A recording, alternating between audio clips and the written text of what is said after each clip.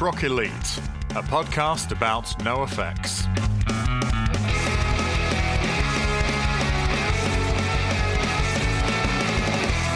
Another one. Doing another one, Rad. Absolutely, we're doing another one. Yep, it's about NoFX this time. Oh, finally. Yeah, about time these two stopped yammering on about everything that wasn't NoFX and started talking about NoFX. Well, there we go. We're back. Hello, everybody. It's Punk Rock Elite with me, Eddie French. And me, Red Redmond. That's right. And today we are learning who we should never trust. Yeah, and I hear it's those dirty hippies. They are dirty, aren't they? And hippies. Do you hate hippies? Do get in touch. punkrockelitepodcast@gmail.com. Certainly Fat Mike is no fan. I don't know if we even mentioned this in the episode today, but you know that in Drugs Are Good, arguably the best NoFX song. Sure. It starts off 1, 2, fuck off, drop out, never trust a fucking hippie. So he's just going back through his own songs there to find new things, which fits in with our unpopular Rancid episode from last week, where we found out about the lyrics from Time Bomb being used previously in another Rancid song. So it all fits together. How have you been, Red? You been all right? I've been very well, thank you. How are you? Yeah, good actually. Yeah, been not as busy as I would have liked, but been doing okay. Did Chippenham for Will Hodgson. Did that gig. That was good fun. Enjoyed myself immensely, as long as the journey was. But that's part of the job, isn't it? Bit of a shame. We were due to have a photo shoot the following day, weren't we? But yes, which we've now rescheduled for later this month. Yes. But our photographer got COVID, which I think is awfully retro. Oh, it's back! It's back, baby. Oh wow! Well, as long as it's back, that's fine then. Which is good because hopefully it means that she's not been getting any of those vaccines, because I've heard they're not good for you. Yes, I've also heard that on the podcasts. Mainly on podcasts is where I've heard it. Yeah. Or from people who heard podcasts. But she's good, because normally I'd go NHS Direct, maybe WebMD. But in this case, podcast, much easier because you can do it when you're at the shops. Yes. Or quaking in fear about the Great Replacement or something else, terrifying. So that's a good thing, because they're going to... Did you see that the guitarist of Deftones came out as a flat earther? Stephen Carpenter? Is that his name? It might be. Let me have a look. Deftones Flat Earth. That'll do it. Absolutely. Or will I just get Hole in the... Because they literally did a song called Hole in the Earth. And in the video of that, the Earth is a sphere. So I bet their guitarist was livid about that. It is. It's Stephen Carpenter. Did he? Because I now you've said that, I think he said something. Did he say something like he was kind of like sympathetic to the idea, or that he was like wholesale in on it? Because I think he sort of... He went on a conspiracy themed podcast and said that he is indeed a flat earther. Oh, right. Okay. I got it wrong. I know that there's a bit where he says something like, because he's toured so much, he's like been on planes and stuff. And he's like, I ain't seen an edge to that shit, or something like. He's like, I don't see the curve or something. So it's definitely flat, lads. Well, okay. Well, if... Well, if the guitarist from Deftones says it, then I can't see how anyone else could possibly be right. So it's just funny. I mean, I watched you change has a whole new meaning. I was literally working on an I watched you change joke, and you got there first. Never mind. Fine. That's So, I mean, that's really weird. I don't know. Is it weird?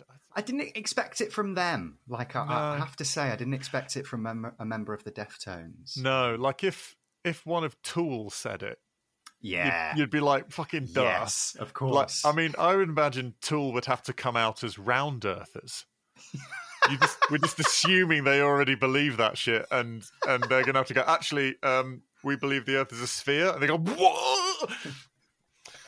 We believe it's a sphere, but also with the golden ratio. Sure. That's what they'll be doing. There's probably a comfort to be taken from the idea that some people are lying to us and they've got it all under control. Because at the moment, nothing's under control, and that is quite frightening. But if everything's under control and they're just doing it and they have control of it, at least someone has control of it. Maybe that's the comfort. I don't know. I'm intrigued by Flat Earth because it's the idea that every pilot of both planes and ships is in on it. Yeah. and every pilot, like oil rig workers, like yeah. So all the offshore workers up in the northeast of England going around. They're all the liberal elite, are they? Yeah, those guys who spend 6 weeks on, 6 weeks off. 2 of those weeks are going off to Turkey to get their teeth done, and and the rest of it's poncing around in expensive clothing because they earn £1 billion a year and all this shit. And it's like, oh yeah, well maybe that's because they're getting paid to shut up about it. That's why offshore workers get paid so handsomely while they're all going around in designer clothes, is because they're being paid by. It must be the liberal elite who love oil.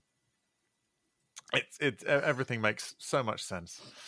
It's funny because as I recall, that the Flat Earth Society, like the original one, was like a debating, which makes fucking sense for the internet, doesn't it? It was like a debating group. Yeah. Who just sort of got together and debated things that just for fun, just for the process of debate, rather than being right or wrong. And the idea was, well, I could debate that the Earth was flat, and I would win the debate, even though we know, gentlemen, that the Earth is indeed an oblate spheroid. Mm-hmm. And then some people went, see, there was a Flat Earth Society. They knew. Like, oh, for God's sake. No, they didn't, Diane. Yeah, they did, though. They were edge of the goal, that won't path on it. So, yeah. But, thankfully. Well, no, it was interesting, actually, hanging out with Will, a comedian, after, a famous comedian has been recently revealed as being a wrong-un. The wrong-un that we knew was a wrong-un. Oh, yes, the wrong-un news. Yeah, so it was sort of interesting. And then finding out which comedians have been speaking out in favour and going, oh, yeah, they all work for GB News and conspiracy type thing. Oh, it's all just a big thing, isn't it? So it all blends together. So I hope you've had a slightly less conspiracy-laden time of it, Rad. Oh, yeah, absolutely. I think I saw this morning that Lawrence Fox has been arrested. He got arrested because he was planning on destroying cameras that enforce the ultra-low emission zones. I mean, and American listeners or listeners from around the world probably won't know who he is. He's an actor that's just gone a bit mad. He's a former actor that's furious about pronouns, and that's basically the start and end of the history of Lawrence Fox. Yeah. I watched Gosford Park with him in the other day. It was really off-putting, just like this old period murder mystery with Stephen Fry. Yeah. And then Lawrence Fox is just in the background. You're like, he's mental now. Yeah. Oh yeah, that was a good. Was that a Robert Altman film? It is, yeah. I don't know, like why everyone talks over each other. Yes, well, I love Robert Altman and I love period murder mysteries, but I don't think they're a good match. Yeah, it was like when Quentin Tarantino was slated to do a Star Trek project in the late 90s, and everyone went, I'm like, no, apparently he's a big fan. I'm sure he is. He is. That got quite far in development, not production, but development. Of course it did. He was the bright young thing. And there wasn't, there was Star Trek going on, but not as we know it now. Sorry, I just realised what I said. Sorry, I didn't even reach for that one. But it was, there was what would that have been, like Deep Space Nine era? Well, I heard it more recently, so I don't know if the idea restarted. I heard that he was in talks with J.J. Abrams about the development of it more recently. Oh gosh! Following the more recent trilogy, but I don't know that the talks might have started in the 90s and then re-begun more recently. I imagine he could have probably demanded whatever he wanted in the 90s. For a certain 2-3 month period, he'd have just been able to just go, I want to do that. There was talk of him doing a James Bond movie and stuff. I'm like, really? I think so. I'm like, because they were so desperate for James Bond to not be shit, because they were like, GoldenEye, okay, that was pretty good. Well, that's what they do that a lot. I mean, they're doing that right now, where they just desperately want Christopher Nolan to direct it because they just don't want the next Bond film to be shit. So they're trying to get someone massive to do it. Yeah, but is Christopher Nolan really going to make a good James Bond film, or is he going to make a Christopher Nolan film? Because those are two different things. Yeah, but I liked his Batman film, so I'm fine. No, it's not about whether I like Memento. I thought that was really good, but it's like that you don't. That isn't how you make a James Bond film. True. Yeah. You know, it's sort of it's like asking Monet to do a Picasso. It's like it's not sure. It's always going to ring slightly hollow, and there's always going to be aspects to it where you go, I don't know. I think there's more interesting things for him to do, and I'm pretty sure he's said that his next project is going to be a remake of The Prisoner, which does sound intriguing to me. But The Prisoner's virtually perfect, though. Anyway, I thought it I mean, I actually haven't seen it, but I thought it never ended, or they forgot how to end it, or something. So, I mean, you can read The Prisoner so many different ways. It probably ended right in the first episode. It's sure. it's one of those ones. I mean, equally, I'd much rather Christopher Nolan did original films of his own, where he could sit there and just go on. Ask me what it's about. Go on. You want to know, don't you? You can't tell, can you? I am cleverer than you, aren't I? I'd rather that than fucking remakes and franchise shit, which I'm getting slightly. I thought that, and then Tenet came out, and now I want him to do the boring shit again. Oh, fair enough. Well, do you know what? I don't think I've seen any Christopher Nolan films since the Dark Knight ones, because Interstellar is very good. I'm sure they're even good, but I just sort of. I'm sure people are absolutely certain I'm putting this on, I'm doing whatever, but I just don't care about Christopher Nolan's output, because he spoils it by saying things like, no, you've got to watch this in the cinema or it isn't proper. I'm like, mate, if you can't watch it on a phone, it's bullshit. There you go, I said it. I don't care. No, I don't necessarily mean that, but it's so self-important. Like, I am making cinema. Oh, fuck off. So self-important. Anyway, that's self-importance coming from someone who's just spent a long time not talking about NoFX on a NoFX podcast. So see how much of that stays in the edit. Yeah, sorry, guys. It's all right. Wolves in wolves' clothing and Never Trust a Hippie. Yeah. The good ones. This is good. I think people have been waiting for this one. This is a popular. Wolves in Wolves' Clothing is definitely popular, and we're very, very pleased to hear it. It's a good one. This, I like it a lot. Mm-hmm, absolutely. And Never Trust a Hippie, which I think is one of their stronger EPs. Yeah, fair. I would agree. And you got 2 songs off of Never Trust a Hippie, and you've got those 4 other ones, which are just. You got your wrong on there. Come on, you got your wrong. You've got Moderation 1. You've got all sorts of stuff. So if you're a fan of Wolves, if you're a fan of Never Trust a Hippie, punkrockelitepodcast@gmail.com. Let us know. But until then, we'll see you on the outro. Enjoy the episode. Crash landed right in the middle of Never Trust Wolves. That's what we're calling this episode. Yeah, I saw that. It's just a good. I like that. I like blending them. Like, it's better than Timmy the Decline, but yeah, or Wolf like Turtle in hippies' clothing. Wolves in hippies' clothing is pretty good too, but I like having short names for the episodes, and this was the easiest one. This is I've been proper enjoying listening to these two. Yeah, I have to say. I thoroughly enjoyed the research for this week. I think I've got a lot to say about these two. I'm very pleased to hear it. I feel like we're really, we've reached the golden circle of the best of NoFX. I really do. I always liked Wolves. I always liked it. I thought there was something quite interesting about it. I always thought there was more. We really start enjoying a bit of distorted bass on this album. Yeah. The bass is... Because the bass is, I mean, and some of it, the bass has been like on So Long, for example, you've got a very sort of thin, trebly bass. Yep. Not very sort of elastic sounding strings like you got the beginning of Dad's Bad News, or you've got the beginning of Kids of the K-Hole. Very flappy, very trebly. Sounds cool, sort of cuts through, and I think was designed to be listened to whilst skateboarding using shit headphones.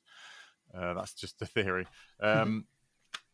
But in this, there's some bottom end to it. There's some girth. There's some gravel. There's some griminess on it, which is very, very cool. How familiar were you with Never Trust a Hippie as an EP? Pretty familiar, as I believe it was included in, years ago, you gave me like a pen drive with a lot of NoFX on it. And this was one of the ones that was on it. And it always stuck out to me as... at the time, my favorite NoFX EP. Like, I just think it all the way through it is very good. Whereas some of their other EPs, if you aren't a NoFX sort of like a big fan, like if you're a new fan getting into their music, I think a lot of their other EPs can feel a little bit stop and start, a little bit bitty. But like this one is great throughout. Yes, absolutely, absolutely. I have a strange relationship with Never Trust a Hippie, only in the sense that when I bought it, I think day of release, or so, I had it delivered to me day of release because I think I bought it online. And it was exciting having 2 tracks from the new album. Yeah. But then what happened was I think I committed these to... I'm just going to bring up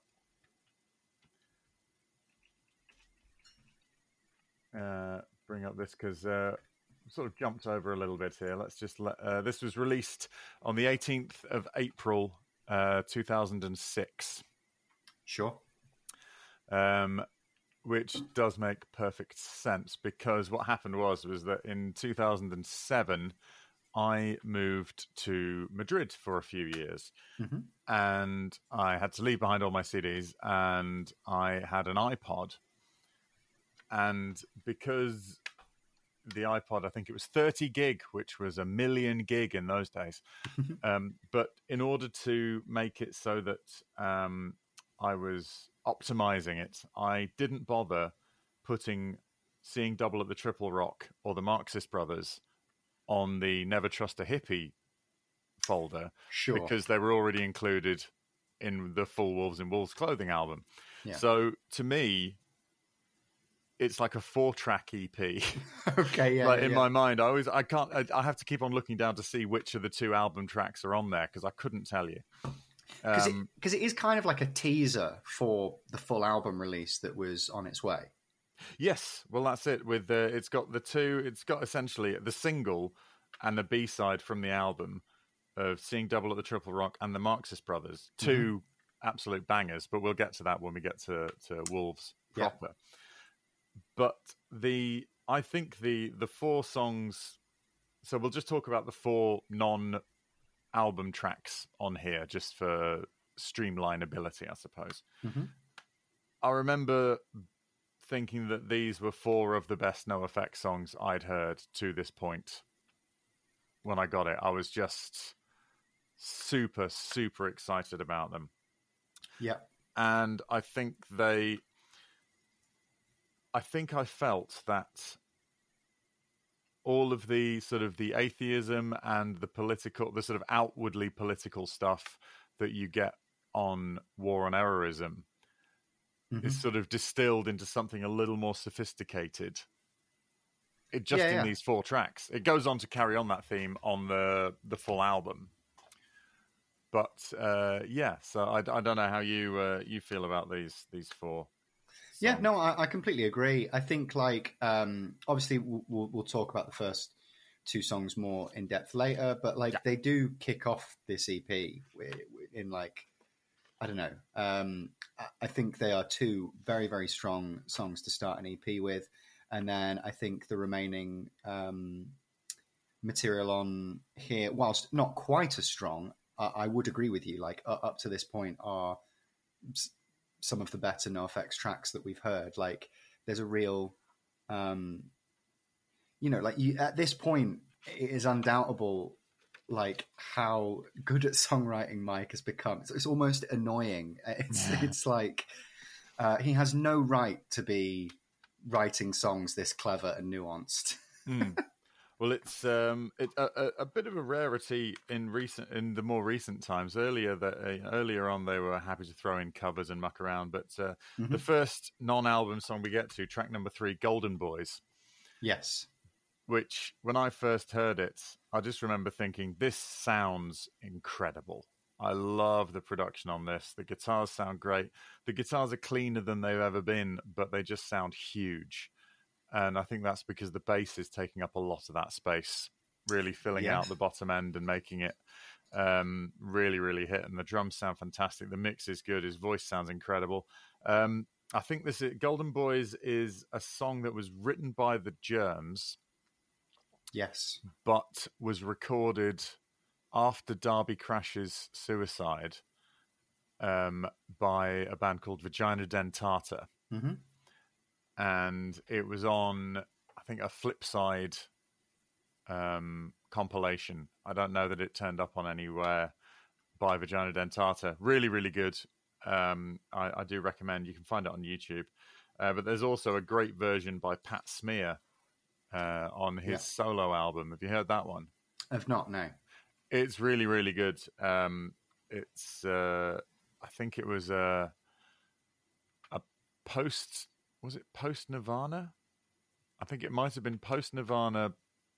I don't quite. I'm not going to tell you when it was because I don't know. I've absolutely doubted myself there. But yeah, Golden Boys. I really, really liked it about kids joining the military.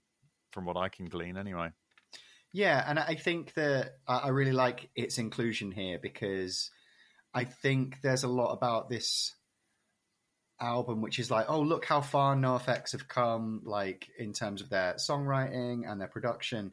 But then to have this song in here, it's sort of like, but they also have not forgotten their roots. They are still very much about celebrating the punk of the past and all of that stuff. I think I think the most torn Mike, although I'm sure he would say that it's not a contradiction, but he seems to always have sort of one foot in the 80s hardcore scene. And this is where we came from. This is our roots and stuff. As much as the next NYHC, sick of it all clone kind of bands are, you know precisely the kind of band I mean. Yeah. Very much sort of, they're still wearing the same Agnostic Front T-shirt that they've had since 1981 or whatever, and all of this kind of thing. And, only still being able to live in New York because of rent control, because they've lived in the same sort of flat for, and all this kind of thing. They're, and they do album after album, one every 4 years about coming from a place. And Mike sort of does that in a more sort of elegant and, let's face it, bougie way. That's fine. But also really wants to sort of talk about how NoFX doesn't stagnate. He said you only become a legacy band if you don't put out new material. If you just keep on touring the same, if they'd stopped after Punk in Drublic and just kept playing that shit or whatever, he'd go, no, that's embarrassing and you're being a legacy band. If you're still putting out new shit, you can't be a legacy band because you're always doing something else. So, yeah, that kind of thing. But he's always been sort of very much people should hear. He's one of those people who just sort of demands you listen to things and go, isn't that amazing? I can't believe you don't think it's amazing. Why don't you go fuck yourself? Like all good punks. Like all good punks. I mean, I've been precisely that fucking dickhead, and I'm not proud of it. But there you go. Anyway, I think the next song, number 4, is one of your favourites. It is, yeah. I think like lyrically, it might be my favourite NoFX song. Love the live version. There are some versions out because this is the acoustic version on the EP of You're Wrong. I feel we should name it for anyone playing along at home. But yeah, of course, and also interesting to hear this after we've recently been chatting about how we'd love to hear NoFX do an acoustic album. And then like this track here proves to me anyway that like they're very capable of doing acoustic numbers. I'd like to hear, doesn't have to be a full album. I'd love to hear an EP, 5 songs, 5 of their like some of their hits, but in acoustic form would be brilliant. And I'd love to hear that. Yes. Well, there's an acoustic version of My Orphan Year. Don't know if you've heard that one. That's very good. It's I think that might have been the inspiration for the Cokie the Clown album. In a way, because it's a very, very sad song done sort of mournfully on an acoustic guitar. And have you heard the Cokie the Clown album? I've heard the single. Right. Oh, the NoFX one, or? Yeah. NoFX is Cokie the Clown. Yes, well, Cokie the Clown, Mike did a full album as Cokie the Clown. It's okay. Hard to listen to. It's a lot. Not sonically, like the music is very good. Lyrically, it's hard to listen to. But we will definitely do an episode on that eventually when we get around to it. We're still maybe a decade away from it at this point. Wow, is Cokie the Clown that late? Pretty recent, yeah. Oh wow. Let me just see here. EPs. Yeah, Cokie the Clown was 2009. So it was only a couple of years afterwards. But that was the EP, and then I don't think. Oh, I thought there was only an EP. No. Well, it's sort of a solo album basically. It didn't have the rest of NoFX on it. Right. Mike recorded it with someone from Nine Inch Nails. I forget who. So not Trent Reznor. That's the only person I know from Nine Inch Nails, and I would have said his name. No, it was someone connected to Nine Inch Nails. Oh, okay. So it was very much a sort of a solo album based on this Cokie the Clown sort of character. He did a few live shows and stuff, and in the makeup, just a guitar. That was the first time I heard the song I'm So Sorry Tony, or I'm Sorry Tony. He did it as he did it like that, but then decided to do it as NoFX instead. Because Melvin and Karina Drink were involved in those sort of little live shows as well. I think he did that like South by Southwest. So it wasn't... Cool. We're off track. But you're wrong. For as far as sort of an acoustic album, I don't know. I imagine he might think that doing an acoustic EP during your farewell tour might be a little bit soft rock, sort of. Sure. You know what I mean? It's like it's a little bit Kiss, isn't it? Or a little bit sort of. It's the sort of thing you'd imagine Poison doing now. Which is probably the most wholesome thing Poison have ever done, but not for want of trying. But yeah, You're Wrong is wonderful. I remember really, really getting a kick out of You're Wrong when first listening to it, because it's very stark. It's one where the words are doing the heavy lifting, even though the melody is really, really nice. Yeah, and there's nothing like to distract from it, because obviously, like, I think it's quite an interesting choice to make this an acoustic number. Because it, as you said, like the words lead it. Like they're not trying to distract you away from it with like heavy guitars or sanding on drums. Like it's just an acoustic number. I think it's actually quite beautifully sung. Yes, I think so. And it is a sort of sister track to Doornails, which we'll get to in the main one. another another sort of acoustic song about something pretty serious. But we'll get to that all in due time. Then we've got the sort of more of this sort of Mike's getting into the drink and drug use heavily, with everything in moderation, brackets especially moderation. Yeah, so I mean, like, I feel like not as much with Wolves, but certainly with like Coaster, we're heading into like Mike's I take drugs and drink now phase. Yes, well, seeing double at the Triple Rock and everything in moderation on the same EP. Yes, I mean, because it doesn't. There's still like a variety of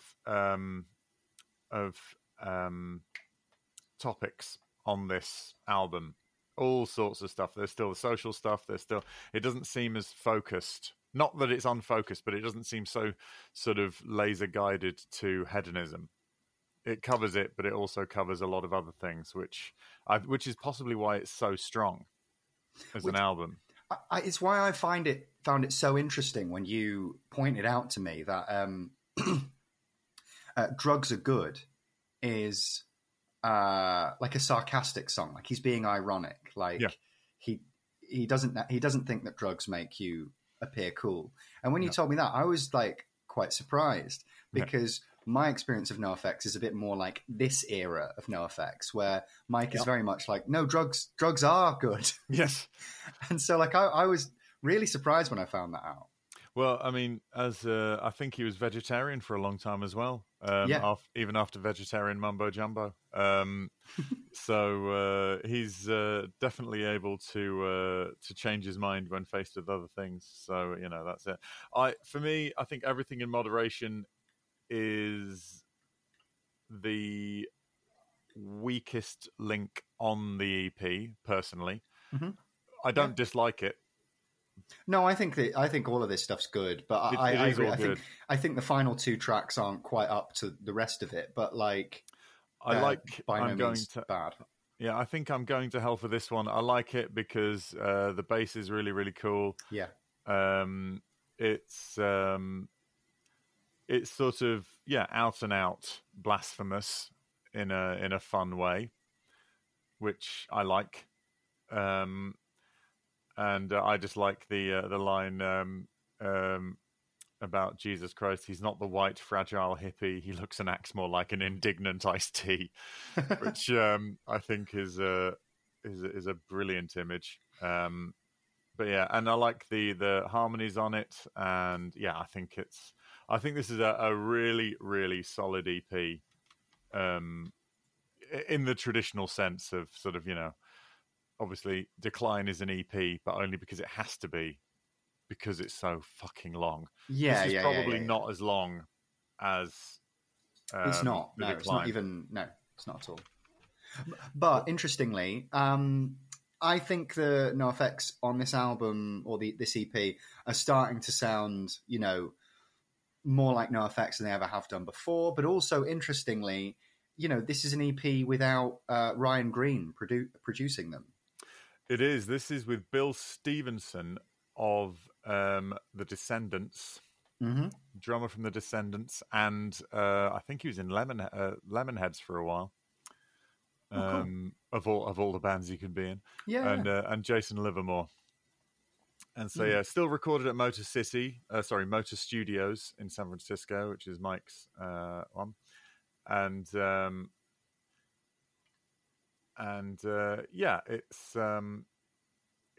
I think it's a great bit of work, and it's there's no extra musicians on it. It's just the four doing what they do. And really, really nice. A nice picture of Jesus holding up the peace sign whilst drinking some wine. I think the artwork here really stands out, because I think up until this point, there's a lot of artwork, like NoFX artwork, that feels like, Mike's done it on Microsoft Paint. Well, I mean, I'm looking at you, Wolves in Wolves clothing, for yeah, fair, yeah.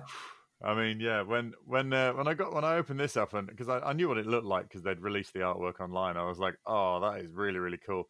But it was done by Rick Remender, who's a comic book writer, American animator, TV producer. He's done Uncanny X-Force, Venom, Captain America, Uncanny Avengers. Black Science. I've read Black Science. Cool. He worked for Image for a while as well. Yes, and Image stuff. He wrote Dead Space and Bulletstorm, the video games. Yep. And he turned his Deadly Class thing into a TV series. He was the showrunner and lead writer. That's cool. He's done some really, really good stuff. How cool. So what's he... as a penciler, he's done Teenage Mutant Ninja Turtles, The Man with a Screaming Brain. He's done... Yeah, Black Science, which I remember reading. I can't remember much about it. But he's done some X-Men. He's done... nice. He co-wrote some Punisher War Journal with Matt Fraction. Oh, cool. Yeah. Dark Reign. Oh, so he's done some Dark Reign era stuff, sort of that mid-noughties, sort of late noughties stuff. Secret Avengers, Venom, all sorts of... Oh, wow. He's done a big omnibus of Captain America stuff, or he's had an omnibus of stuff. We did... he's done all sorts. Anyway, sorry, just getting sidetracked by comics. That's exciting. Yeah, so really, really good piece of work. If you wanted to dedicate... if you wanted to dedicate 13 minutes to NoFX, you say, do you know what, they've got a quarter of an hour. I'd say, do you know what, you don't even need that. Give them 13 minutes, put on this, and you get a very big slice of what NoFX are about at this period in time. I'd actually be inclined to say this is actually a really good way to get someone into NoFX.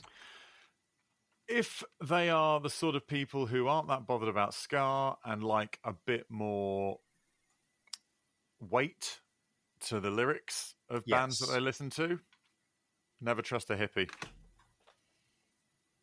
I think it's... although I suppose Marxist Brothers has got a bit of... not ska so much, but sort of, very much a sort of... it's got something about different vibe to it. So, yeah, really, really good slice of it. I really, really like... I remember I had this on in my ears a lot when I was going around Madrid on the way to work and all that kind of things. So we've had our amuse-bouche, or amuse... I don't know what ears is in French. Amuse ears. Main course. Yeah, bit of wolves. Bit of wolves. Wolves in wolves clothing. The least inspiring artwork on any NoFX album, although they did keep that logo as their backdrop. That's where their joke backdrop comes from. Of course, yes. The little target in the O of NoFX. That bit I like. The rest of it, whatever. It's very yellow, but that's fine. I do think the artwork on Wolves does the album a disservice. It's possible, isn't it? The first bite is with the eye. I'm continuing this restaurant thing, but yes, the first bite is very much with the eye. Yes, chef. Oui, chef, behind. So, that's all. That's all good. Yes, not a lot to sort of talk about there. So let's jump right into the good stuff. Does it say who did the? I don't think it even says who did the cover art on. I don't think anyone did. I think that is one of the easiest Photoshop jobs. I could make that now. Brian Archer, whoever Brian Archer is. Oh, okay. So there you go. Again, recorded at Motor Studios in San Francisco. 46 minutes long, but the hidden track is 11 minutes, so it's 35 minutes long. And it feels like a good duration of time. It's 18 songs, 17 and a reprise, technically. Again, Bill Stevenson and Jason Livermore and Fat Mike producing it. And yeah, really, really good. Came out the 18th of April, 2006. I think I'm going to drop a hot take here. Oh, please. Because I think that we're getting to the point now where I'm like going back on a lot of my decisions in one of our pilots where we laid out favorite albums, favorite tracks, all of that. We answered all of our own interview questions. Yeah. Because I stand by it. Like, I think Never Trust a Hippie is now how I would get someone into NoFX. I think it's 13 minutes that displays everything they do. And I think it's a good way in. But then also, I don't think that Coaster is my favorite NoFX album now that we've listened through so many. Yeah. I do think it's Wolves. It's hard to argue if someone said my favorite album of theirs is Wolves. You wouldn't have much of a leg to stand on, really. Well, it's Sully O'Sullivan's favorite album. It is, yes, absolutely. But then also, funnily enough, we ran into a fan of the podcast, Jez, at Teenage Bottle Rocket a couple of weeks ago, and he was saying how War and Errorism is his favorite, and he doesn't really get why people love Wolves. And I thought that's so interesting because I feel like this has got so much on it that's like, this is NoFX. Yeah. But in the same way, I do kind of understand because like the songs are all so short. There are songs on how many? There's 19 tracks on here. Yes. But there are a lot of tracks that don't necessarily stay in your head. Potentially they're too short. I don't know, like there's not many like standout moments, I would say, but I just think it's overall a very consistent album. It's quite cohesive, isn't it? Yeah. It did very well. Kerrang gave it 4 out of 5, which was pretty good. I don't know who. Robert Christgau. I'm hovering over his blue link on Wikipedia, and he looks exactly like Father Mulcahy from MASH, which is really weird. So he just looks like a priest who's baffled. He gave it 2 stars. Punknews.org gave it 3.5. AllMusic 3. I don't know what they're on about.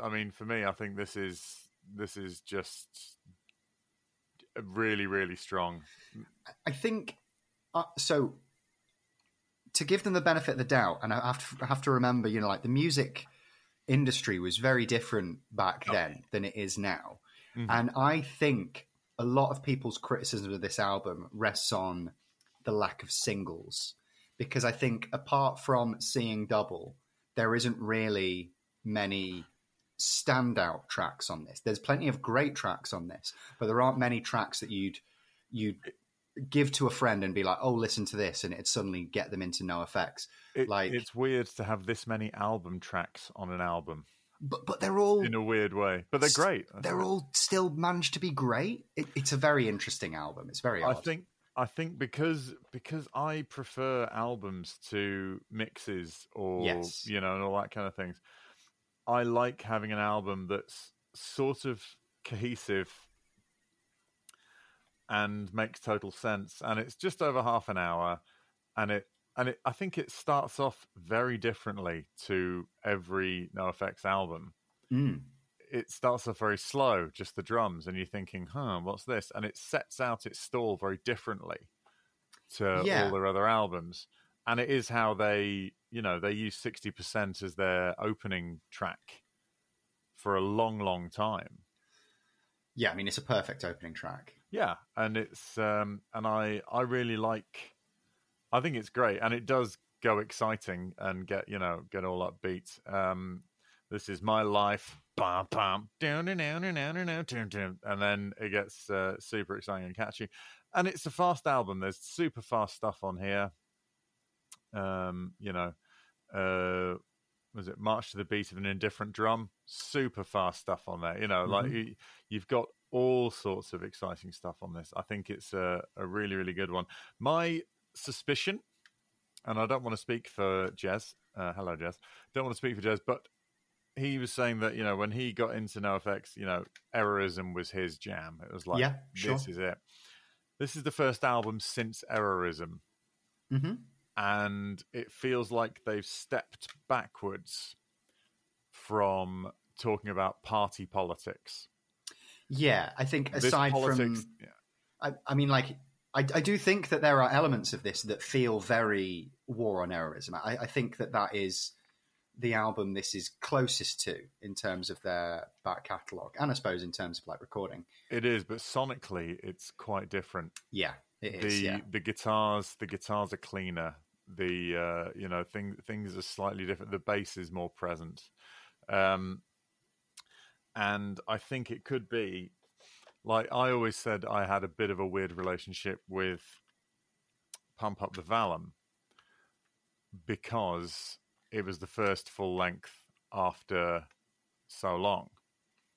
Mm-hmm. And so being a Slatfats fan and having an album like Vallum, which sounds so different to Slatfats, you're always hoping for your favorite album part 2. Yeah, sure. You know what I mean? I'm sure there are some people out there going, actually, if they released a brilliant album and they released another one that was really like that brilliant album, I'd actually hate it because that just shows no progression. And it's like, yeah, whatever. But so it could have been that. Again, I don't want to speak for anybody else, but that's certainly how I have felt in the past. Because imagine. I mean, it's certainly more an extreme, but imagine you being a massive Rancid fan. 1994, you're like, Out Come the Wolves. Oh my God, this is amazing. Yeah. A few years later, Life Won't Wait comes out, and you're like, what is this? It's all like sort of like reggae and mad, all these mad sort of mad world music album. You'd be like, what is going on? You could be very turned off by that. It would be mad because Life Won't Wait is a great album, but you'd be well within your rights to be slightly surprised. And I do think they kind of like tease War on Errorism. With I'm thinking mostly of I think USA Holes. Mm-hmm. Like USA Holes could be on War on Errorism. Yes, it absolutely could. And because I think that I think USA Holes is a super interesting song. We were lucky enough to hear them play it live when we saw them in Leeds. And it reminds me of the Irrationality of Rationality, which is my favorite track and is on War on Errorism. Mm-hmm. It's one of those tracks where I'm like, it's a little too fast. And like, my understanding, Mike said it when we saw them live. He said that USA Holes is the hardest song that they have to play. The hardest song they were playing that night, certainly. Hmm. Yes, I think so. But let's go into this and go through them in order. So yes, 60%, really, really fun. I like this one a lot. And to have it reprise at the end is kind of interesting. They've done a little Sgt. Pepper thing there. Because it's not really a concept album in any way, but it feels like it is sort of bookended quite nicely. And I think this sort of admission that they're giving 60%, it's like, you're getting just better than half from us. And I don't think it's true. I think it is a bit tongue-in-cheek. And well, it's why I asked Karina when Karina was on the podcast. I asked her, like... Red said it, everyone. Don't have a go at me. But I asked, like, are you a tight band? Like, do you practice until you are crazy tight and then you let it get loose? Or are you allowed to be a little bit loose? Because, like, NoFX, particularly in this song, 60%, it sets out their stall. They're only ever giving it 60%. And I wonder how true that is. I mean, she gracefully kind of half avoided the question. And I get the feeling that they don't try. Only 60%. No, I don't. I think it may have been true at the time, or it may be a slight tongue-in-cheek admission of the fact that sometimes they walk on stage and go,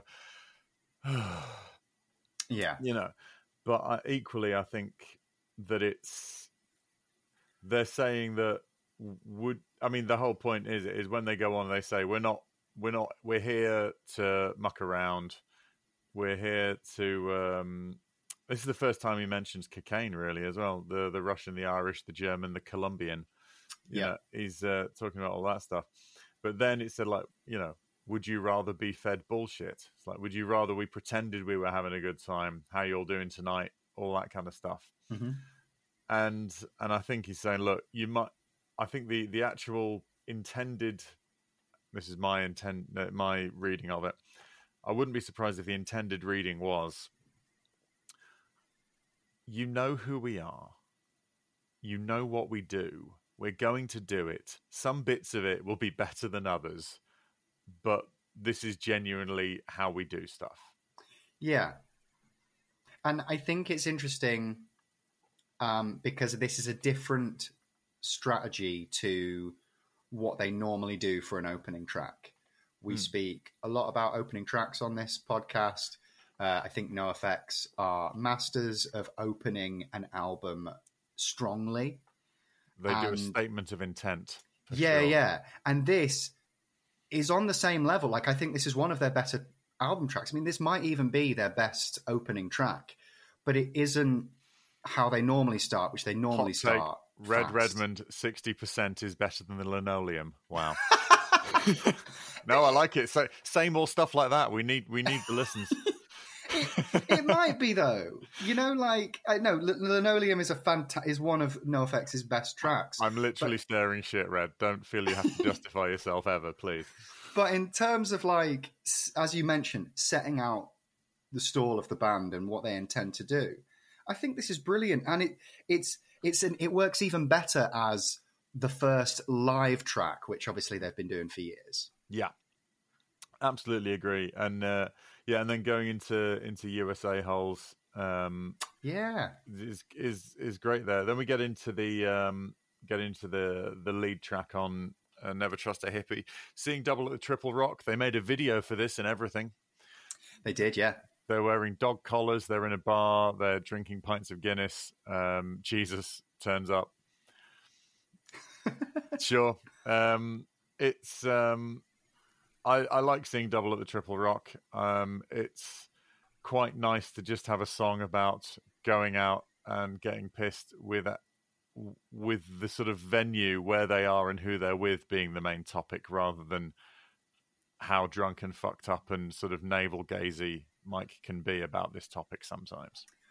I think, like, if NoFX weren't interested in doing something new each album, which very much feels like their drive, I think this would be the opening track. If they were following the standard formula of how NoFX start their albums, I would imagine seeing this as the opening track to be quite normal. And I actually think it's really awesome for you to go from 60%, which I love, to USA Holes, which I fucking love, and then into Seeing Double. I mean, like, this is a very strong first three tracks.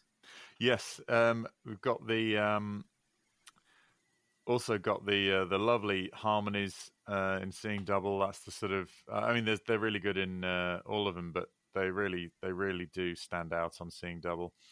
Really, really good. They play it a lot. Hefe has to put his guitar up on his knee on the monitor to play the riff. Of course, yeah. Which is adorable. Which just shows how much guitar is tracked on NoFX albums while standing up. I'm guessing none. So just lets you just behind the. I remember really laughing when I don't know if you remember nu metal calamity Crazy Town.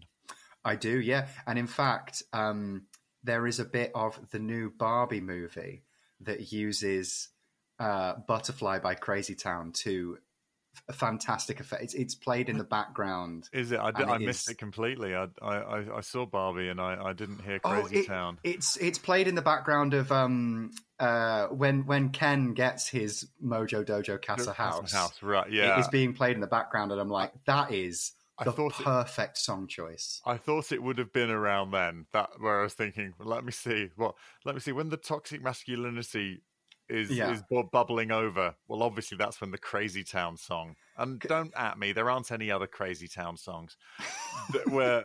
And also, what's extra fucking hideous about that is that I think the main riff on that was a sample from a Red Hot Chili Peppers song. It is, yeah. So it's just oozing with rape. Absolutely awful. No, I mean not even allegedly. If you put it in your book, fuck it. But but I remember seeing it was on MTV years ago when nu metal was doing its rounds, and the guitarist from Crazy Town had to sit on the drum riser to play the little bit from the Red Hot Chili Peppers one. And I'm like, that's not a hard riff.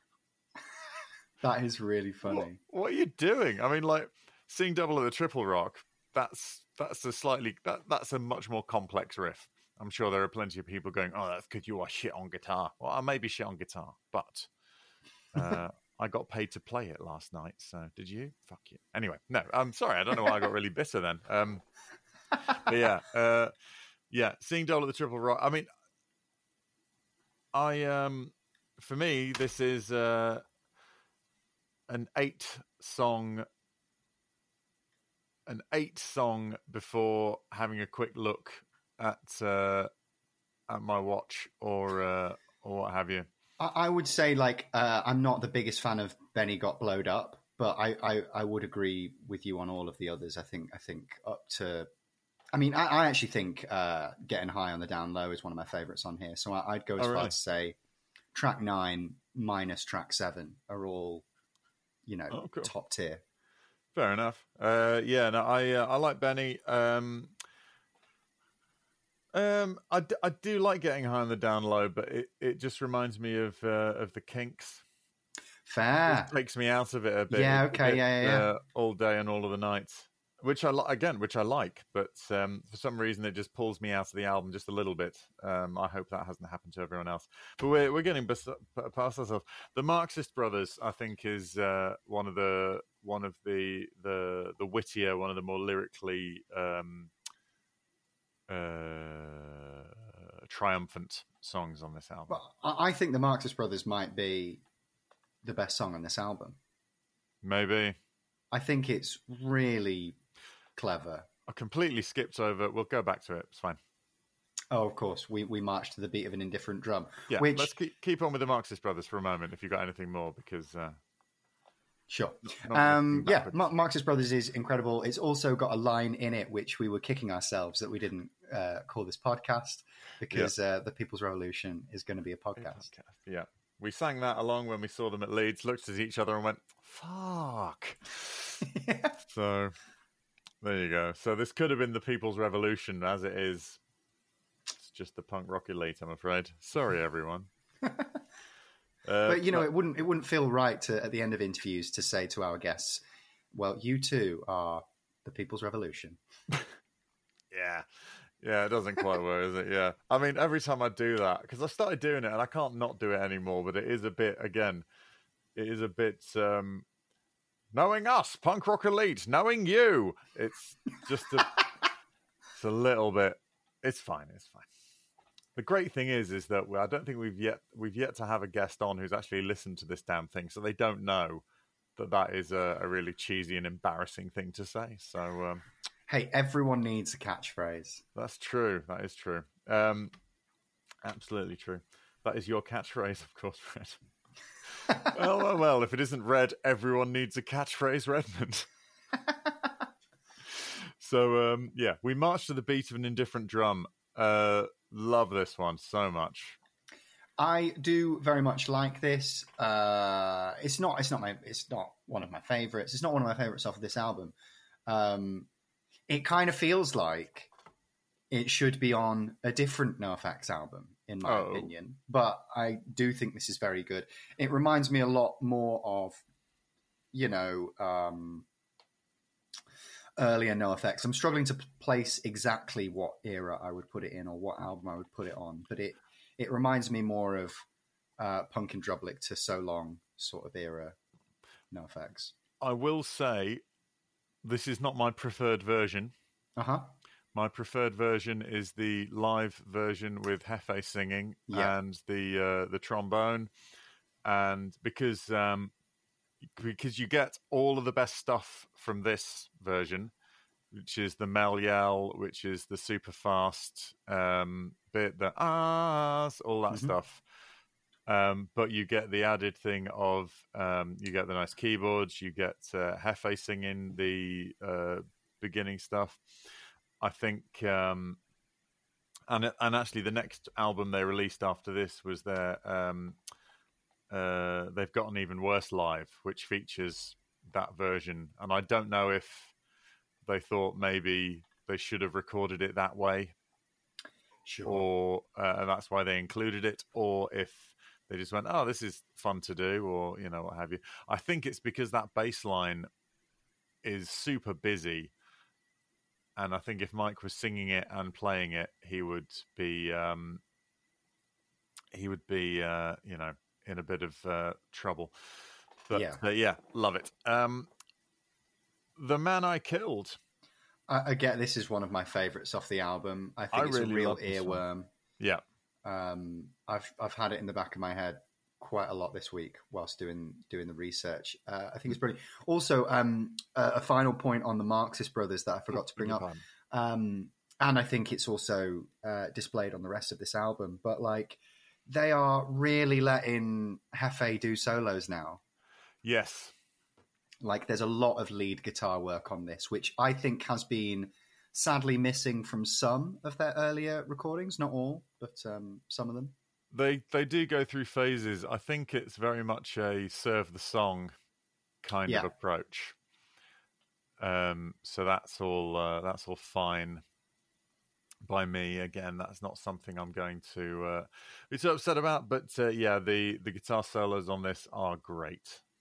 And The Man I Killed, to get back on track, is another song that feels almost like a sister track to War on Errorism. Thematically, it is about similar things. I presume it's kind of about a soldier going away and fighting for his country. But that's Benny Got Blowed Up. Oh, I thought they were both about similar. The Man things. I Killed, I thought was about someone who assassinated the president. Oh, okay, sure. Well, I must be wrong. They said, I was an otherwise caring and respectable member of society, a minor threat except for that one that I killed. And then, so someone is assassinated, not necessarily a president, but certainly someone high, an important person. And then at the end, the Man I Killed's replacement planned this whole scenario. So it's someone who's so it would be like the person who's next in line to be president. Say the vice president has arranged it, and it's like, I did it because I want to make things worse, and you've done a bad thing. That's my reading of it, anyway. Yeah. So it's about a man who carries out a political assassination. To my ears, it's about a man who carries out a political assassination only to find out he's totally fine with this. He's like, I've made the world a better place by getting rid of this prick. And then it turns out some other cunt hired him to do it so they could be in charge. So, lol. Yeah, it's a bit of a. I like it because it's a little Twilight Zone episode in a NoFX song. I almost expect one of the men's toilet figures to walk on after the song's finished, holding a cigarette, saying "political assassination." No, let's just start talking about like that, like Rod Serling. I thought it would be cool. But Benny Got Blowed Up is about someone who gets clean and joins the army. Yeah. And then dies as a result of being in a war. It's sad. It is sad. but I think it's lyrically stronger than it is musically stronger. Yes, definitely. It's a little bit. It's one of those NoFX songs that starts with a low chord and then goes to quite a high chord and just goes between those two quite a lot. It's got that kind of vibe to it. Yeah. If it wasn't there, I wouldn't miss it really, but I don't skip it. But then we move on to Leaving Jesus Land, which is a real high point on this album. Yeah, and another contender for best track on this album. Oh yeah, completely. It's a slower one, but it's got a sort of quite a driving sort of groove to it, I suppose. And it, it's Chosen Family. It's yes. Look, we can all hang out. This is quite a wide variety of people that we could all, get along with. But it's quite hopeful in a lot of ways. There is, yeah. It's actually sort of quite aspirational. It's a bit like it's like if Mattersville was more than one street. Yeah, that's a really good way of putting it. Yeah. So and Mattersville was only on the last record, so maybe that thing of, well, it would be nice to hang out with my punk friends, but imagine if we got everyone. And it sets out its stall as to whom NoFX feel allied with. It's I don't know if the appropriate term is transgens, but it certainly flows in the lyrics a bit better. Yeah, queers, transgens, and lesbians. Yeah, vegan kids, vegetarians. It's sort of basically any marginalised groups. If you turn up over here, you can have a much better time than if you stay where you are. If where you are is shit. And I think it's got that killer combination of it being like lyrically interesting and beautiful, but then also melodically, it really works. Like not one is detracting from the other. It is both a good song and it means something. Absolutely. And I think also it's got one of those bottles to the ground, weird rhythmical trip ups right at the beginning. When it's just the sort of palm muted guitar, they call the Heartland, and then it's got a really weird little bit of timing that works, and it's brilliant. And the first time you hear it, you go, huh?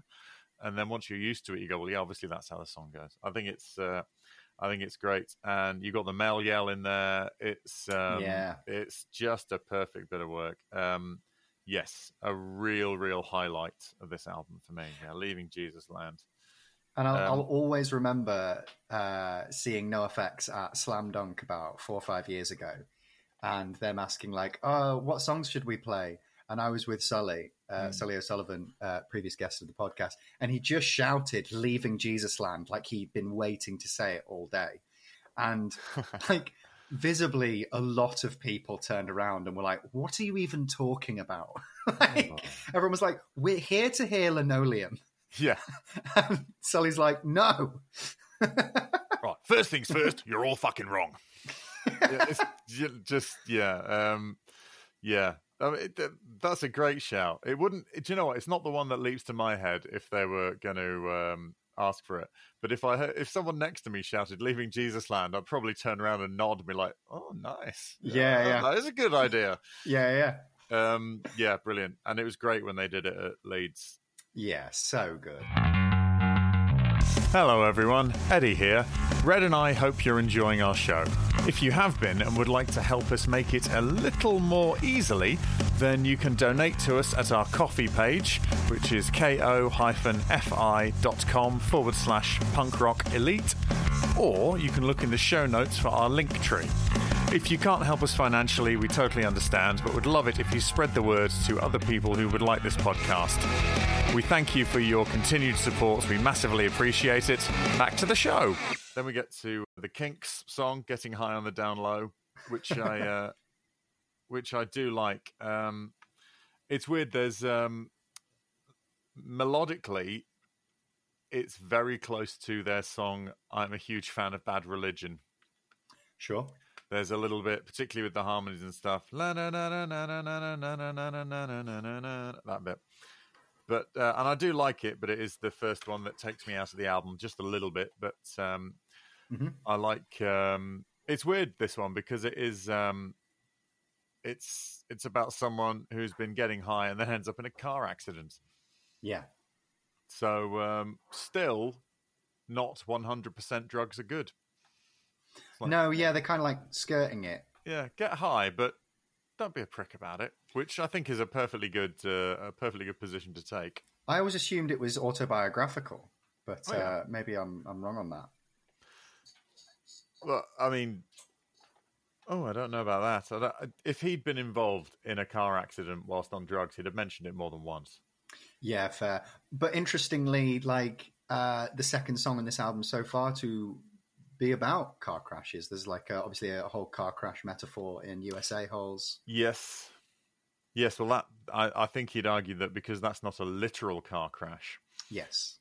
Then it's okay. But it's weird. Sometimes, lyrical themes crop up. The first bit where I sort of go, properly is Cool and Unusual Punishment. Yeah, I was listening to this song in the car the other day, and Kate did not enjoy it. Oh dear. It's I don't mind it. I like the guitar tone. I like quite a lot of it. But I just sort of with all of the sort of issues and topics being covered, it feels far less weighty. Yes. And it feels a bit more like what I did on my summer holidays. Well, there hasn't been much like sex stuff up until this song on the album. And there isn't any afterwards. No, yet really interesting, because it's obviously usually one of like the more prevalent themes in an NoFX album. There's certainly recent ones. Yeah, and I think this is one of the more, in-your-face songs about sex and BDSM that they do. But yeah, it doesn't. It's not like any of the other songs on the album. My partner pointed out that, like, she's not the biggest fan of NoFX, but like she was like, but usually it's at least melodic and in the right key. But obviously there's like that sort of like guitar line that sort of like that's Melvin playing that. Really? Yeah. How interesting. Yep. Because I would have been certain that would have been El Jefe, because it feels very jazz influenced. No, it's just out of key. Fair. Yeah. It's that's Melvin who plays that bit. He plays more lead stuff than you might think. But if it's like a sort of a blistering, like classic rock solo, not classic, but if it's more in that vein, that's definitely Jefe.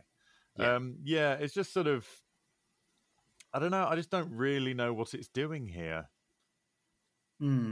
It feels like that's the sort of thing that would end up maybe on a Punkorama, or maybe just be for an EP or something like that. It's sort of, I don't know. I mean, it feels like it should be on Pump Up the Valen. It does a little bit, but it's got a bit too much of a sort of a swing to it. But I'm kind of always surprised when I'm listening to Wolves in Wolves Clothing. When this song comes on, I'm like, oh yeah, this is on this one for some reason. Yeah, it's and it also sort of just peters out at the end. It doesn't really end. It just sort of goes. Ugh. There's a couple of those on here which I'm not too sure about. But now, would you say this is because like there's more talk on this album of LGBT stuff, of queer stuff, of BDSM stuff. Is this a point where Mike is coming out? Like, is there a definitive point where Mike comes out in his back catalogue? I think he comes out as BDSM, a BDSM indulger, as someone who enjoys BDSM before the transvestite stuff. Yes, I think. but I don't know that at this point. No, I'm pretty sure there's still a few years before he's sort of openly wearing like camisoles and, skirts and stuff in public. I think he's definitely talking about being flogged and all that kind of stuff. Yeah. In fact, I think no, it's a little way away because I think I don't want to devolve this into gossip, but I think he's still married to his first wife at this point and all that kind of stuff. But I could be wrong. I could be wrong. But then we get to another highlight for me, the title track itself, which does a lot of heavy lifting in pulling me out of the feeling you get from Cool and Unusual Punishment. Wolves in Wolves Clothing, banger for me. Yeah, I think this is really good. I also think this next section is interesting because I think it speaks to why I think this album is interesting. Like the next few songs just kind of flow into each other. Yes. It's almost like a little mini decline here. Yes. Particularly in the way that Wolves goes into Cantado, like almost seamlessly. And yeah, I think this is a point where the album rejuvenates. I think there's plenty of good stuff from here on out towards the end. When previously, we have done some NoFX albums recently, which I think kind of run out of steam towards the end. And I don't think this one does. No, I think because a lot of these songs are very, very short. Yes. They sort of flow through them quite nicely. Like Cantado en Español, it's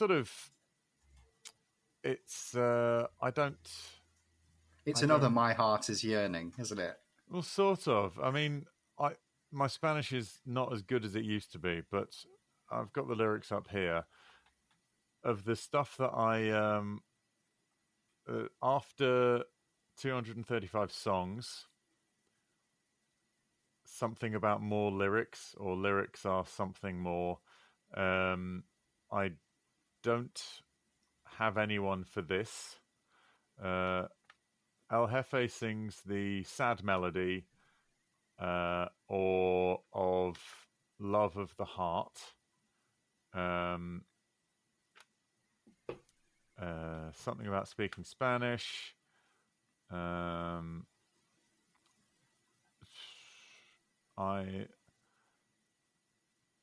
Something can't understand anything that I'm singing. For the others, fuck your mum. So that could be wrong, but that's that's from my very rusty Spanish. That's what I think. So, and that's not a complete thing. There's some missing there. But he's doing a slightly less silly voice than on My Heart Is Yearning. But yes. But it is an El Jefe silly voice that we get. It is an El Jefe silly voice. So tick. We've not had one of those for time. They didn't even let him do his Jamaican voice on Anarchy Camp on the last one. He had to. I know, right? So yeah, 100 times fucked dada. I think this is another absolute banger. Yes, it is. I'm fond of that one. It does pick it back up. Do you know what? Even the songs on this that I'm not that thrilled about, they do a very good job of picking it back up again very quickly afterwards. Yeah, they do. Yeah. So I'm happy with that. Yes, like instant classic.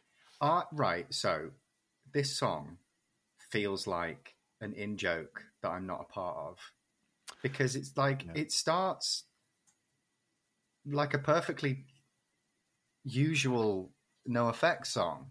I'm like, oh, it'd be interesting to see where this goes, and then it just ends. And I'm guessing that it has something to do with the band Crass, because it's. I don't think so. I think it's just because they're being crass, singing about body fluids and stuff. Is that all it is? I've got a dreadful feeling it might be. I don't understand, because it's like, I don't know, you've wrote a perfectly decent opening verse. Would you not want to finish the song? I mean, I'm fine with them not finishing the song. It's a bit like Cruel and Unusual Punishment. I'm like, what? Why did you think this was the place to put this? Yeah, I don't know. It's weird because this album, to compare it directly to its predecessor, this is a lot less party politics.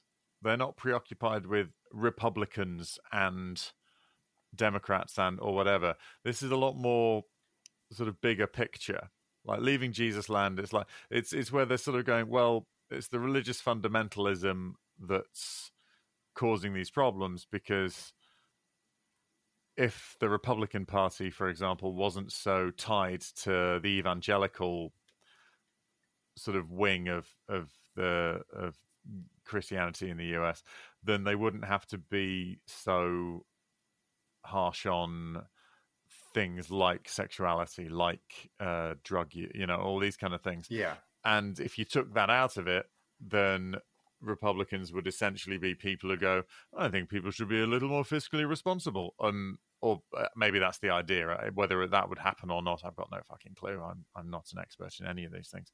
But it seems that this is a lot more of a socially political thing than a party political thing, is Absolutely. what I was trying to say with all of that nonsense. So, and so things like, that's why there's a lot more, like You Will Lose Faith, for example, is about how shit does your life have to be before you stop believing that someone is out there looking after you. Yes. Loosely. Yeah, absolutely. And, just to finish off the Instant Classic chat, like... Oh, sorry. You don't normally get songs fading out. No. Not usually a NoFX thing. I don't know. It just feels like... I don't know what the fuck they were doing on that. No, I don't. It seems weird to devote time to it, but, Yeah, looking at this could have been 15, 16 tracks and have lost none of its flavour for me. But yeah, it doesn't last very long, to be fair. It's like 30 seconds or something like that, isn't it? It's 34 seconds. Like, what's 34. The point? Yeah, I don't get it. It sometimes turns up in their 8 songs in 6 minutes. Okay, yeah, sure. Stuff. Sometimes it turns up in there, but they've got plenty of those songs. They don't, anyway. Doesn't matter. But yeah, so You Will Lose Faith. I like that one a lot. It's yeah, it's nice and fast. It picks it back up again. Melody's good. And it's got some nice tempo changes as well. No, no, no, no, no, no, no. That's the wrong song, but it's got those sort of RKL or hardcore style sort of tempo changes. Solid, but it's not one of my absolute favorites. But I like that it's there. Yeah, definitely. One-Celled Creature. Good bit of Mel Yell. Yeah, great Mel Yell. And I think this is about Propaganda. Yeah. Because Propaganda made some jibes at NoFX, and NoFX make them back, and they've got a very strange relationship, those two bands. Well, Fat Mike and those. And Propaganda. Well, I don't think Fat Mike cares what anybody's saying about him as long as he can release it on his record label. Well, yes, that's true. Yep, he will release songs that are critical of him if he thinks they're good songs. I don't think he particularly cares, and that's makes him bigger than me, certainly, because I would have been. I would definitely throw my toys out of the pram about that, but that's what he's happy to do it. And I don't know. It's weird. I don't know if he's I don't know if he thinks that if he does release it, that'll annoy them even more. But I don't know. It's weird. I think that he knows that when someone is winding you up, they want you to rise to it, and I think he just refuses to.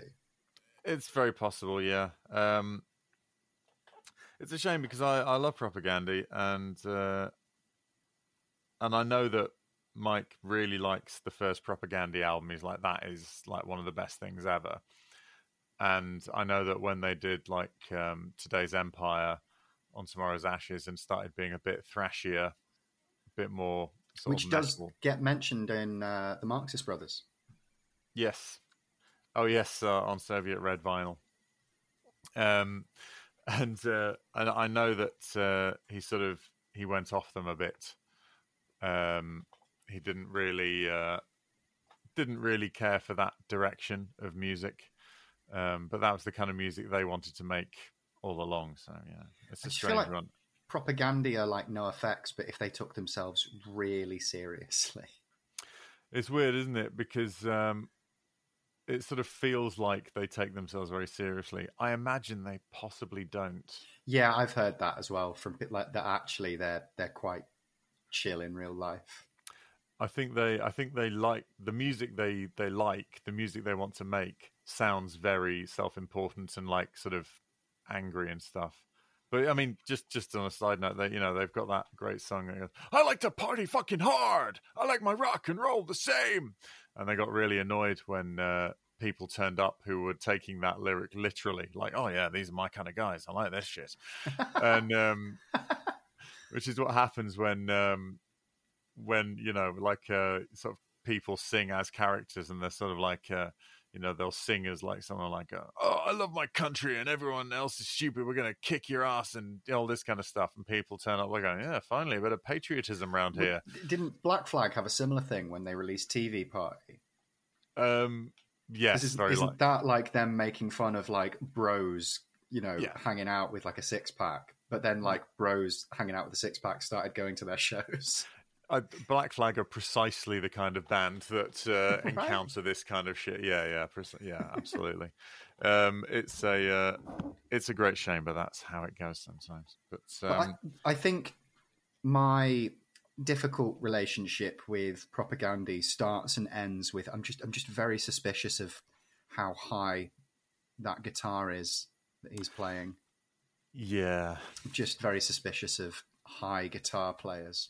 Yeah, I know precisely what you mean. It's sort of, you hear Rage Against the Machine and you go, that's some groovy shit. And then you see Tom Morello. Tom Morello tweaking nipples and shit. And it's like, guys, can we...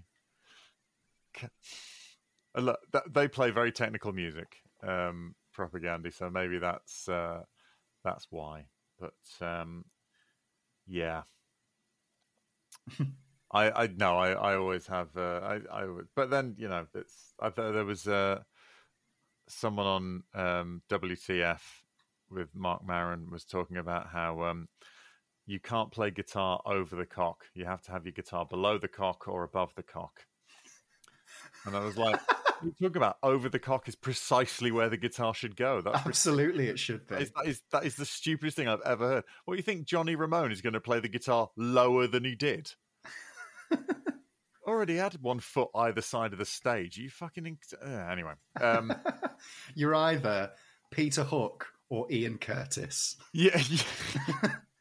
And never the twain shall meet. No, absolutely not. You don't cross the streams. It's not. That's precise.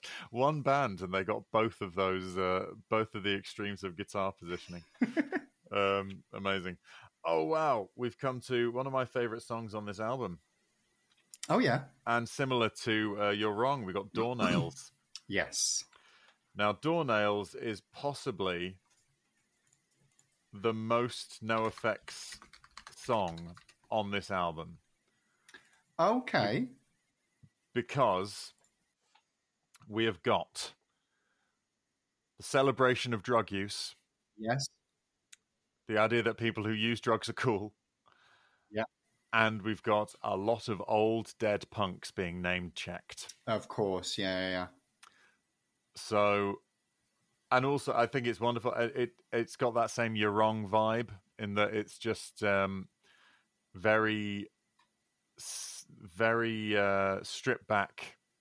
There's backing vocals on it. Hefe's doing some lovely backups on it, and there's also a reference to MASH on it, which I'm very, very pleased about, because the chord sequence is not dissimilar to the theme from MASH.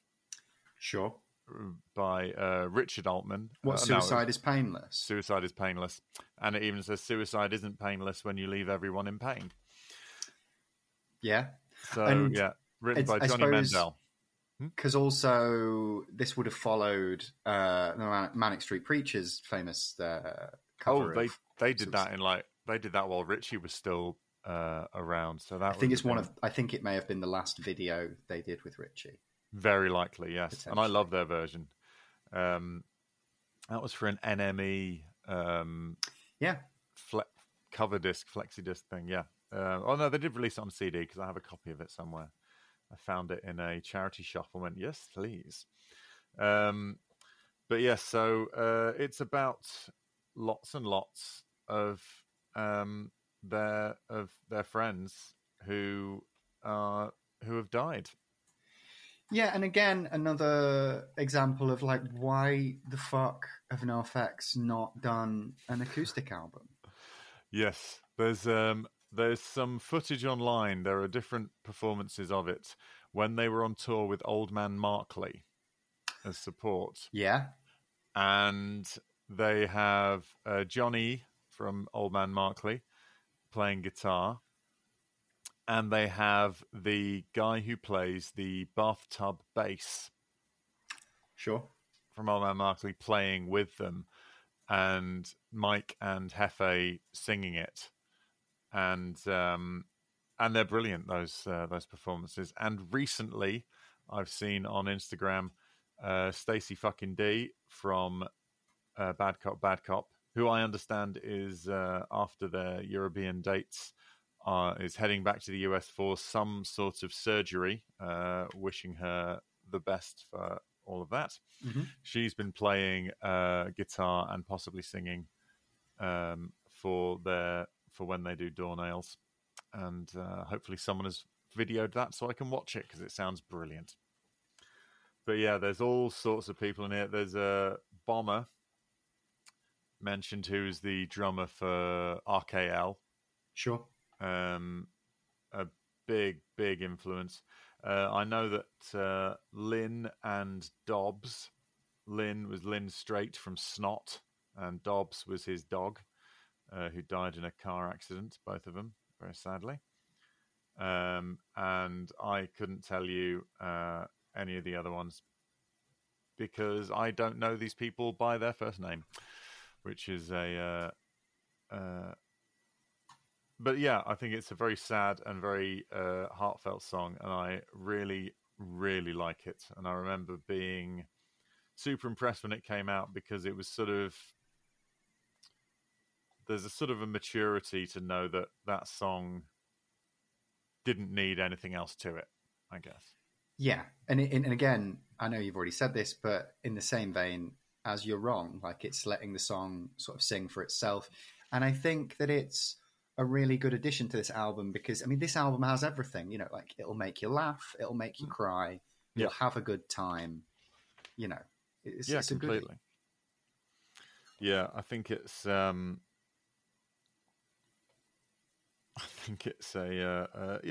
it's wonderful. And then you barely let that fade out and it just flows into the reprise of 60%. And and in this bit, it's basically talking about that, you know, people do talk shit about us a lot, but that's because we've got a much better deal going on than they do.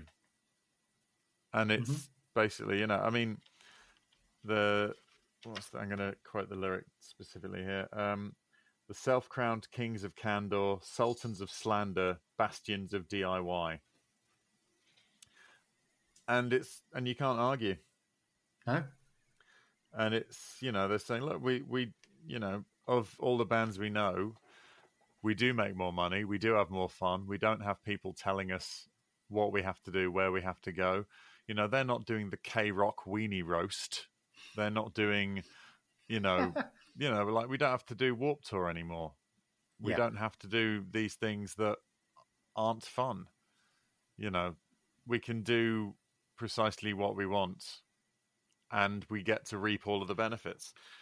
And jumping back last week to our interview with Frank Turner, who spoke on that very eloquently, they are equally the kings of DIY alongside Fugazi. They just do it in a very different way. Yeah, absolutely. But no less DIY. Everything, Fugazi stuck to a sort of, well, tickets are going to be 45 cents and we're going to do this and do that and do the other. It's as if inflation doesn't exist, guys. I mean, come on. No. Maybe Fugazi would still be touring if they had a little bit of leniency in that definition. Yeah, if there's, $5 brackets, 1986 money, close brackets, it's, and there is something for keeping prices as low as you can, and all absolutely, that kind of of course. And that's what tickets will be, $5 or whatever. But to be fair, I mean, we saw NoFX's second final show in the UK. Mm-hmm. Tickets for that were about 60 quid, and I spoke to some people like, "What, 60 quid to see NoFX?" It was a full day, like it was a full festival day with you had Less Than J-Con, Lagwagon, and the Mets, they weren't even Not That Kids, the Codependents. Exactly. There were 5 other bands. Yeah, so it's a great price. Yeah, there were 5 bands for 60 quid, and one of them was NoFX doing their last shows. Yeah, and and 2 of the others were Less Than Jake and Lagwagon. I mean, exactly. How much would it cost to go and see those bands individually, assuming that they came to the UK anyway? Yeah, it's not. That's not me having to go at them. It's hard to play the UK at the moment. Of course, fucking, it's hard to live here. But that's so that is not that is a fucking bargain, mate. Because they could have easily just filled it up with UK bands. Absolutely, but they didn't. They did what they were going to do, and that's great. So yeah, I think 60% reprise might sound like a brag or a boast, but I think it is literally saying it how it is. We've been doing this our way for this long, and this is what that means. It means that we can do all of these things. It means that we have all these things, and obviously, you can, they might be saying that you might think it sounds like a yeah. But equally, if people are talking shit about them, if people are, slagging them off and the like, I mean, who wouldn't be jealous of that setup? If you're a creative person and you get to call your own shots and know that, it's very likely that everything you do will be a success, more or less, that you will make on whatever it is you do. Yeah. I don't know many people. I don't think I know anyone with that knowledge. You have to work super hard to, try and make anything out of anything, even if you have a fan base. Yeah. And I think that the Reprise does a really good job of I think, and I might be wrong, but I think with Wolves, they set out to make a cohesive album, not like a list of singles, but like something that works together, that the songs complement each other. And I think that ending this on a reprise of the opening track is a really clever way of rounding that off. Yes, I think you're right. There's something very I think it's also sort of quite satisfying sonically to have it, although that isn't the end of the album. No, of course technically not. What you get then is it's a really interesting hidden track. Yes, it's about 11 minutes of Mike just sort of playing the songs, playing like basically demoing all of these things, playing little stabs of music and then going la, la, la, over the top to sort of put a melody onto it. And so you get all these sort of weird demo tracks of the songs that you've just listened to, which for songwriters and people who like to know the little nuts and bolts, probably pretty interesting, but I'm not going to go into it greatly here because that description is about as good as I can give. Yeah, I think that basically sums it up anyway.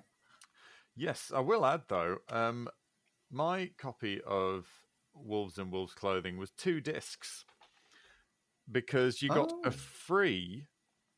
You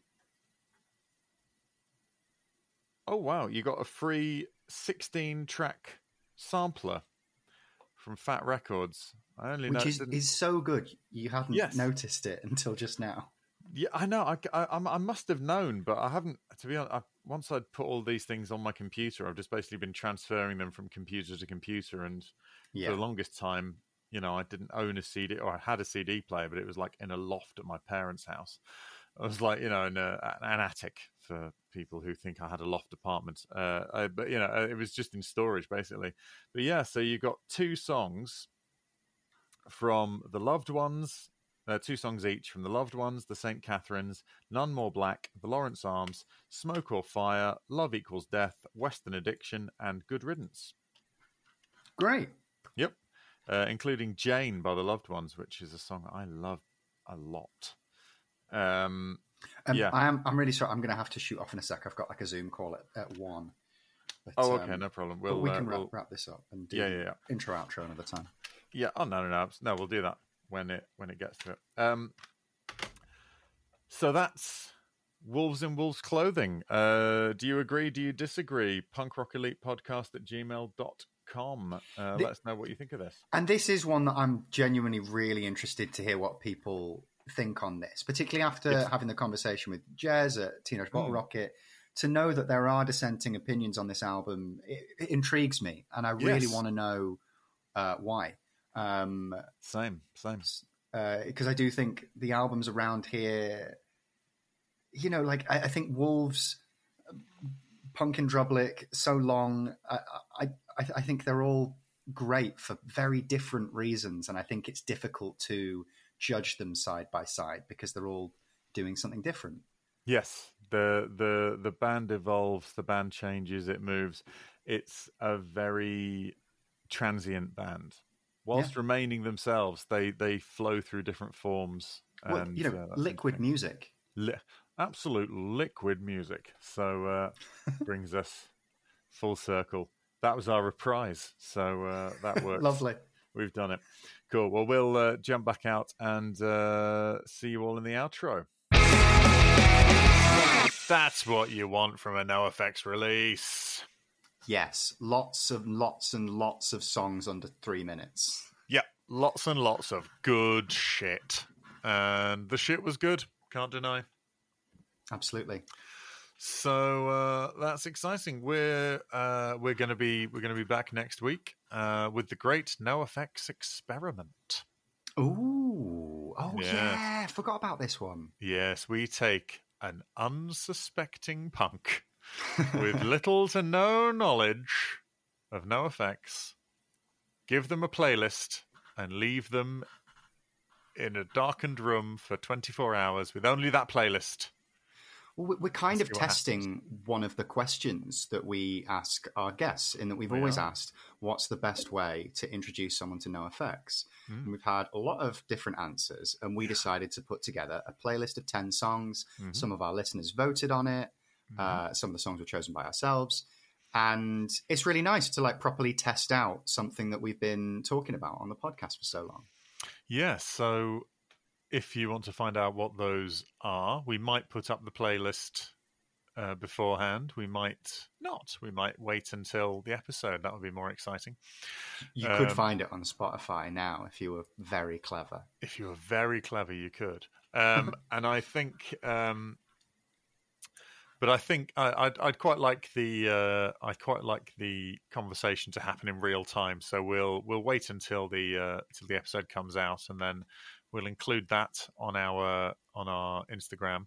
Yeah, and you can see it. We can talk about because there'll be a lot of debate about. We've only given our test subject 10 songs out of all of NoFX. So we know that isn't enough to get a full idea of what NoFX is about. So it's hard. We've done a good job, I think. I think so, yeah. We've, full disclosure, we've just recorded that episode, so we know the results. We're not going to let you know them now, but we will let you know that it's definitely worth listening to if you're thinking of how to introduce somebody to it. So that's very exciting. So you got anything coming up, Red? I have got some big gigs at the Lead Mill. So I'm looking after Munya Chihuahua and John Kearns, two stars of Taskmaster this weekend, both doing sold-out shows on Saturday and Sunday. Mm-hmm. And Lovely. it's one of those where, like, I haven't looked at my diary past that because they're big shows and I need to get them out the way before my brain can even comprehend another week of life. You're having the opposite to me. I've just looked through 3 weeks in a row and gone, oh.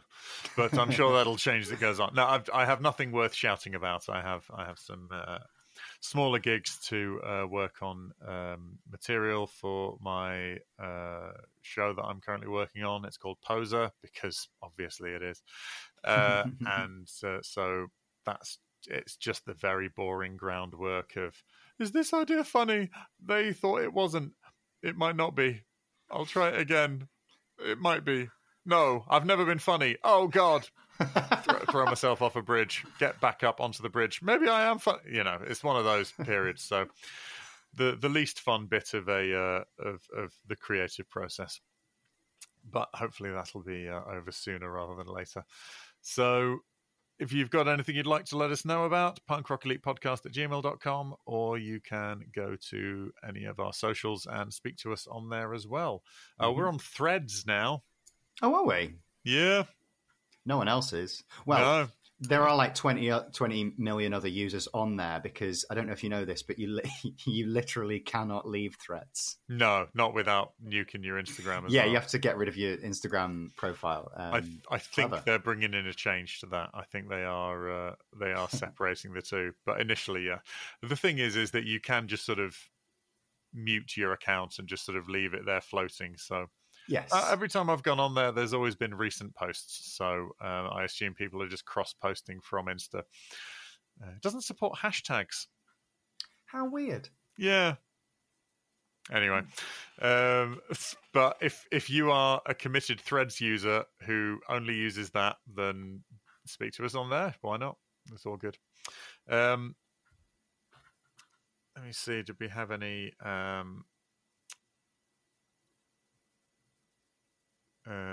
correspondence? Oh yes, we did have a little bit. Chris Stockhill. Hello, Chris. Got in touch on Insta to say, hey up, was Red perhaps thinking of the version of Time Bomb from the BBC Sessions that has a slower reggae section rather than radio? It could be. I could also be a fucking idiot, Chris. But no, like, I still maintain that I've heard a better version of radio played by Rancid. But you know what? It might have just been like the live version that I saw when I saw them live once. I swear that I've heard a version of Rancid playing that song where they do the same vocal pattern as they do on the NoFX one, where they go like radio, radio, radio, radio, radio, radio, as opposed to the version of the album. Which just, yeah. I just swear that I'd heard. Who knows? Because, like, did Fat Mike come up with that, like, I suppose, melody change? Because it's really good. He does that a lot. And I think there's also a harmony in there, and there isn't a harmony in the Rancid one. That's very much unison vocal.